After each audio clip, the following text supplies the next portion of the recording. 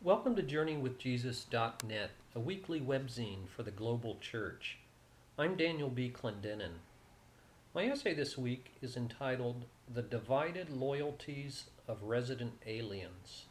Strange lands, your home, and your home, a strange land, and is based upon the lectionary readings for Sunday, April 30th, 2006. A few weeks ago, I bought a plane ticket to Liberia to attend an HIV workshop with a group called Global Strategies for HIV Prevention. From a human perspective, Liberia is a failed state that The Economist identified as the single worst place in the world to live in the year 2003. Life expectancy at birth is 39 years. Literacy hovers at 50%, although for women the figure is 40%. And unemployment is a staggering 80%. Since 1980, civil wars under the despotic regimes of Samuel Doe and Charles Taylor slaughtered over 200,000 citizens and displaced another 1 million people, and that's out of a population of only 3 million. In January 2006, Ellen Johnson Sirleaf was inaugurated as the first freely elected woman head of state in the history of Africa, bringing at least a glimmer of hope to a dispossessed people. That's the human perspective.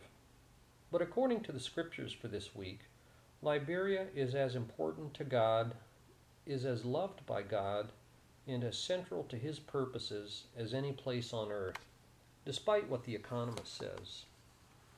We don't actually believe that, of course, but that's the Christian perspective, as opposed to the merely human perspective. And if you believe that God's favor bends towards the oppressed, the marginal, and the exploited, then, paradoxically, Liberia is high on God's list, even though it's low on ours. The last will be first, said Jesus, and the first will be last. Matthew 20, verse 16. And that's a good reason to travel to Monrovia. After his resurrection, Jesus told his followers to spread his message, quote, to all nations, beginning at Jerusalem, end quote. In his parallel passage, Mark renders the meaning even more emphatic by writing all creation, Mark 16, verse 15. Similarly, in Luke's sequel to his gospel, Jesus told his timid followers in Acts chapter 1, verse 8, "You will be my witnesses in Jerusalem and in all Judea and Samaria and to the ends of the earth." Finally, in the lectionary for this week, Peter concludes his sermon by proclaiming that in Jesus all peoples on earth will be blessed by God.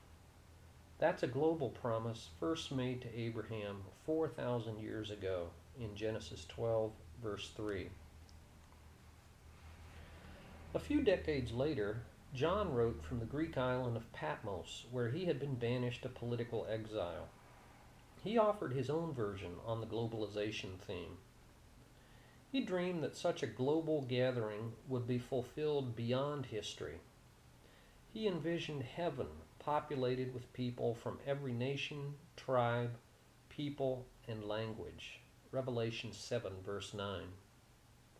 Today, though, John's vision of a globalized heaven beyond history has already been fulfilled on earth today in history. Starting with a few uneducated, bedraggled, and timid disciples, today about a third of the world identifies itself as Christian, nearly twice as many as those who follow Islam or Hinduism, with roughly 1 billion adherents each. Christians, for example, from 200 countries have accessed our webzine, JourneyWithJesus.net, to take but one tiny data point. Two radical corollaries follow from this robustly Christian global vision. Number one, the decentralization of your geography, and number two, the reorientation of your politics. First, Christians are geographic, cultural, and national egalitarians. For them, there is no geographic center of the world, but only a constellation of points equidistant from the heart of God. Proclaiming that God lavishly loves all the world, each person, and every place, the gospel does not privilege any country as exceptional. For example, much has been written lately about American exceptionalism in our current global hegemony. In terms of economic, political, military, scientific, and cultural dominance, America is unrivaled, and in that sense, America is exceptional, although there's no reason to think this will last forever. But from a theological or Christian point of view, America is no more exceptional in God's eyes than any other country. So, while allowing for a natural and wholesome love, even a pride for your own country, we know the saying, there's no place like home, ultimately, geopolitical egalitarianism subverts the claim of absolute allegiance to any one nation. Your ultimate citizenship, said the Apostle Paul, is a spiritual one. Philippians 3, verse 20. Second, because of this, Christian global vision asks that you care as much about any and every country and its people as you do your own. Christians, for example, grieve the deaths of 35,000 Iraqis as much as 2,300 Americans. Or they lament the human tragedy of the Iranian and Pakistani earthquakes as much as that of Hurricane Katrina. This implies that your politics become reoriented, non-aligned, and unpredictable by normal canons. In his new book, What Jesus Meant, Gary Wills argues that there's no such thing as a Christian politics, and that efforts by both Democrats and Republicans to co-opt Jesus for their side badly distort the Jesus of the Gospels. The Jesus of the Gospels, according to Wills, proposes no political program, but something far more strenuous, something Wills calls, quote, scary, dark, and demanding, end quote. In sum, no state or political party can indulge in the self-sacrifice that Jesus demands when he asks his followers to lovingly serve the least and the last, no matter where they live. About a generation after John wrote, an early work called Letter to Diognetus from the year 130 captured this ambivalent relationship between the believer's geopolitical identity and Christian confession. The quote's a little bit long, but worth listening to. Quote, "For the Christians are distinguished from other men neither by country, nor language, nor the customs which they observe. For they neither inhabit cities of their own, nor employ a peculiar form of speech, nor lead a life which is marked out by any singularity. The course of conduct which they follow has not been devised by any speculation or deliberation of inquisitive men, nor do they, like some, proclaim themselves the advocates of any merely human doctrines. But, instead, inhabiting Greek as well as barbarian cities, according as the lot of each of them has determined, and following the customs of the natives in respect to clothing, food, and the rest of their ordinary conduct, Christians display to us their wonderful and confessedly striking method of life. They dwell in their countries, but simply as sojourners or resident aliens. As citizens, they share in all things with others, yet endure all things as if foreigners. Every foreign land is to them as their home country, and every land of their birth as a land of strangers." End quote. In other words, like all people, Christians reflect whatever time and place they live. We support and enjoy our various countries, but as if we were resident aliens. We experience an ambivalent and divided loyalty. Ultimate loyalty only to the city of God in its politics of self-sacrificial love, and merely penultimate loyalty to the city of man into what Diognetus called its, quote, merely human doctrines, end quote. So we honor every foreign land as if it were our own, and experience our own countries as if they were foreign lands. By some miracle of grace, I thus hope to find myself at home in Liberia and ill at ease here in America, not because either is better or worse than the other, but because both of them are equally loved by God.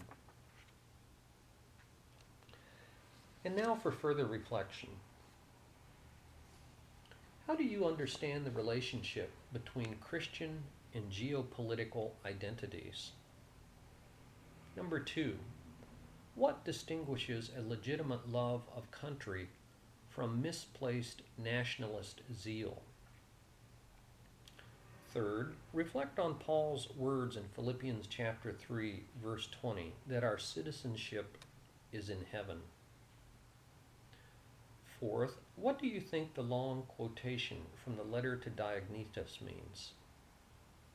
And finally, for further reflection, see the new book by Gary Wills, What Jesus Meant, from the year 2006, which is also reviewed on our website.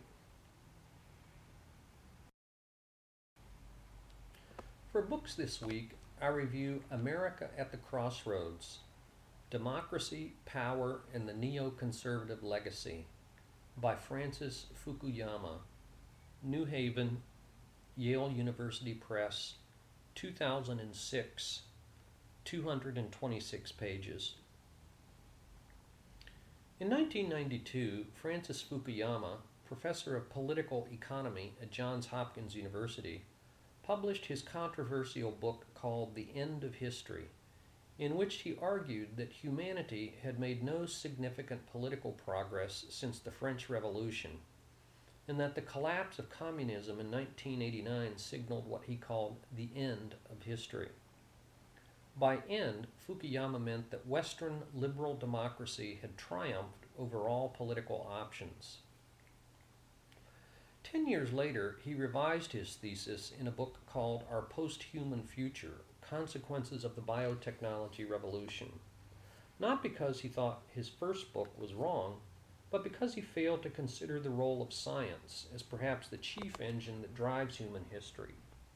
Science drives any number of interests: technological, economic, ethical, social, and so on. But Fukuyama realized that it also increasingly drives our political life. That brings us to his current book, America at the Crossroads. A speech at the annual dinner for the conservative American Enterprise Institute in February 2004 by the syndicated columnist and leading neoconservative Charles Krauthammer caused Fukuyama to change course once again, this time rather drastically. Krauthammer's speech came a year after America's invasion of Iraq and described the war as a virtually unqualified success. Whereas everyone else applauded, Fukuyama was flabbergasted. Although for a long time he had regarded himself as a leading neoconservative, he concluded that he could no longer support neoconservatism as a political symbol and a body of thought. His newest book, then, is an attempt to elucidate the neoconservative legacy, explain where, in his view, the Bush administration has gone wrong, and outline an alternative way for the United States to relate to the rest of the world. In his longest chapter, Fukuyama considers the neoconservative legacy, starting in the 1940s with its two godfathers, Irving Kristol and Norman Podhoretz. He argues that neoconservatism's detractors vastly overestimate the uniformity of views that has existed within the group of self-identified neoconservatives since the 1980s. But he also admits that most people understand neoconservatism as it was later shaped by Robert Kagan and William Kristol. Despite the disclaimer about any party line, Fukuyama identifies four basic principles of neoconservatism. Number one, the belief that the internal character of regimes matters and that foreign policy must therefore promote liberal democracies because they are friendly and supposedly not dangerous. Number two, the belief in the use of military power for moral purposes. Number three, a distrust of ambitious social engineering projects, which of course is a huge irony given American intervention in Iraq. And number four, skepticism about the legitimacy and effectiveness of international institutions. At least in his first term, says Fukuyama, George Bush was not an ideological neoconservative.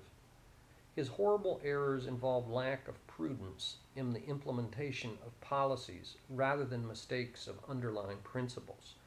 For example, overstating the threat of Iraq, underestimating global anti-Americanism, and wildly over-optimistic about the reconstruction of Iraq.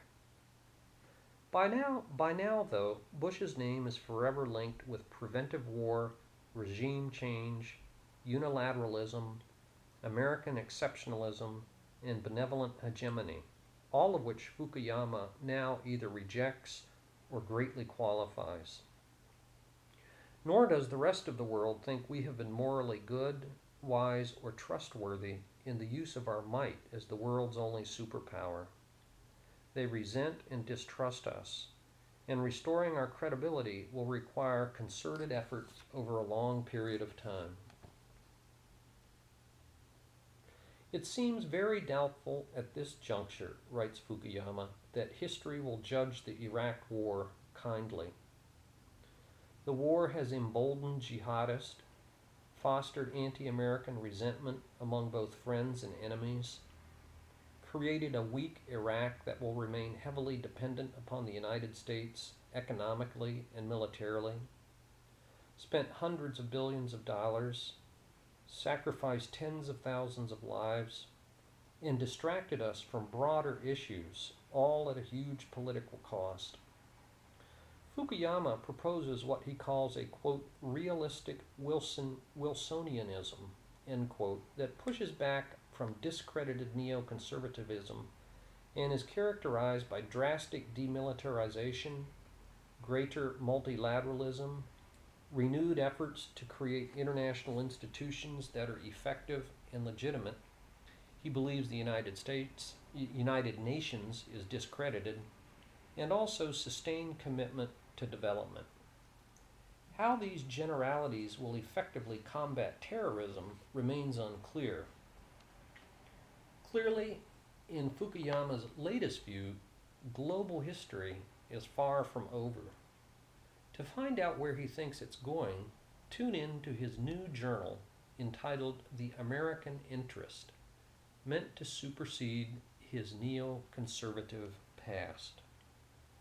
Francis Fukuyama, America at the Crossroads. For film this week, I review Wallace and Gromit, The Curse of the Were-Rabbit, from the year 2005. If you've ever spent a frustrated Friday evening wondering what film to watch with your entire family, rent Wallace and Gromit. Clever wordplay, whimsy, remarkable animation, oddball humor, and side-splitting laughter make for wholesome fun. Roger Ebert even described Wallace, an eccentric cheese-loving inventor, and his silent companion, canine Gromit, who cares for him, as, quote, the two most delightful characters in the history of animation. Yes, says Ebert, better than Bugs Bunny, Nemo, and Goofy, and in a category of their own.